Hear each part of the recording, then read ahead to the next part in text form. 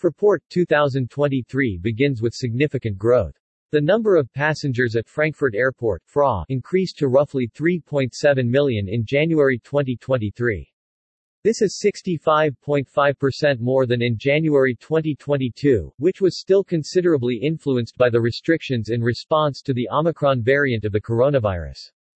In contrast, January 2023 benefited from return travel from vacation destinations after the Christmas holidays.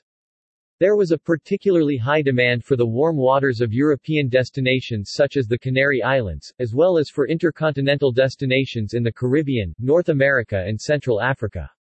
In comparison to January 20,191 passenger numbers for January 2023 are still 21.3% lower.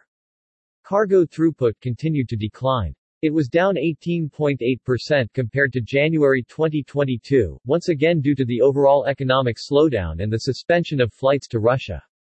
January 2023 was also particularly affected by the Chinese New Year celebrations, which began earlier than last year and has always resulted in declining cargo volumes. FRA's aircraft movements increased by 20.6% to 29,710 takeoffs and landings. Accumulated maximum takeoff weights (MTOWs) grew by 15.4% to about 1.9 million metric tons in both cases compared with January 2022. Almost all airports in Fraport's international portfolio also continue to grow. Ljubljana Airport (LJU) in Slovenia saw 57,912 passengers in January 2023, up 54.0%.